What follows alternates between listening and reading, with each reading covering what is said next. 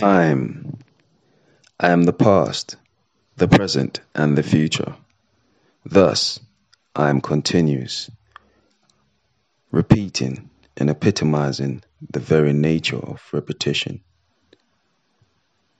In transition, as I initiate the plan to divide and multiply into another, simply the simple and utter definition of duplication, untethered by alteration, for my destiny prevails through me, and I am the very definition of my destiny.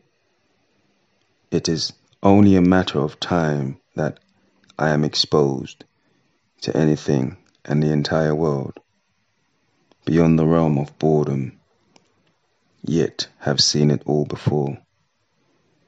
In fact, will be seeing it all again, and I will let you know when I do. Immortality becomes me.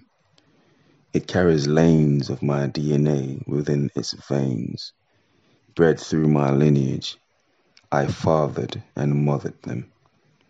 I am their grandfathers and grandmothers. They would see me time and time again, but would never recognize. To ponder my existence goes beyond the imagination. I am sensation. I remain patient. I'll see you again. I don't know when, yet faith compels me. Perhaps you will soon be another memory. Only time will tell.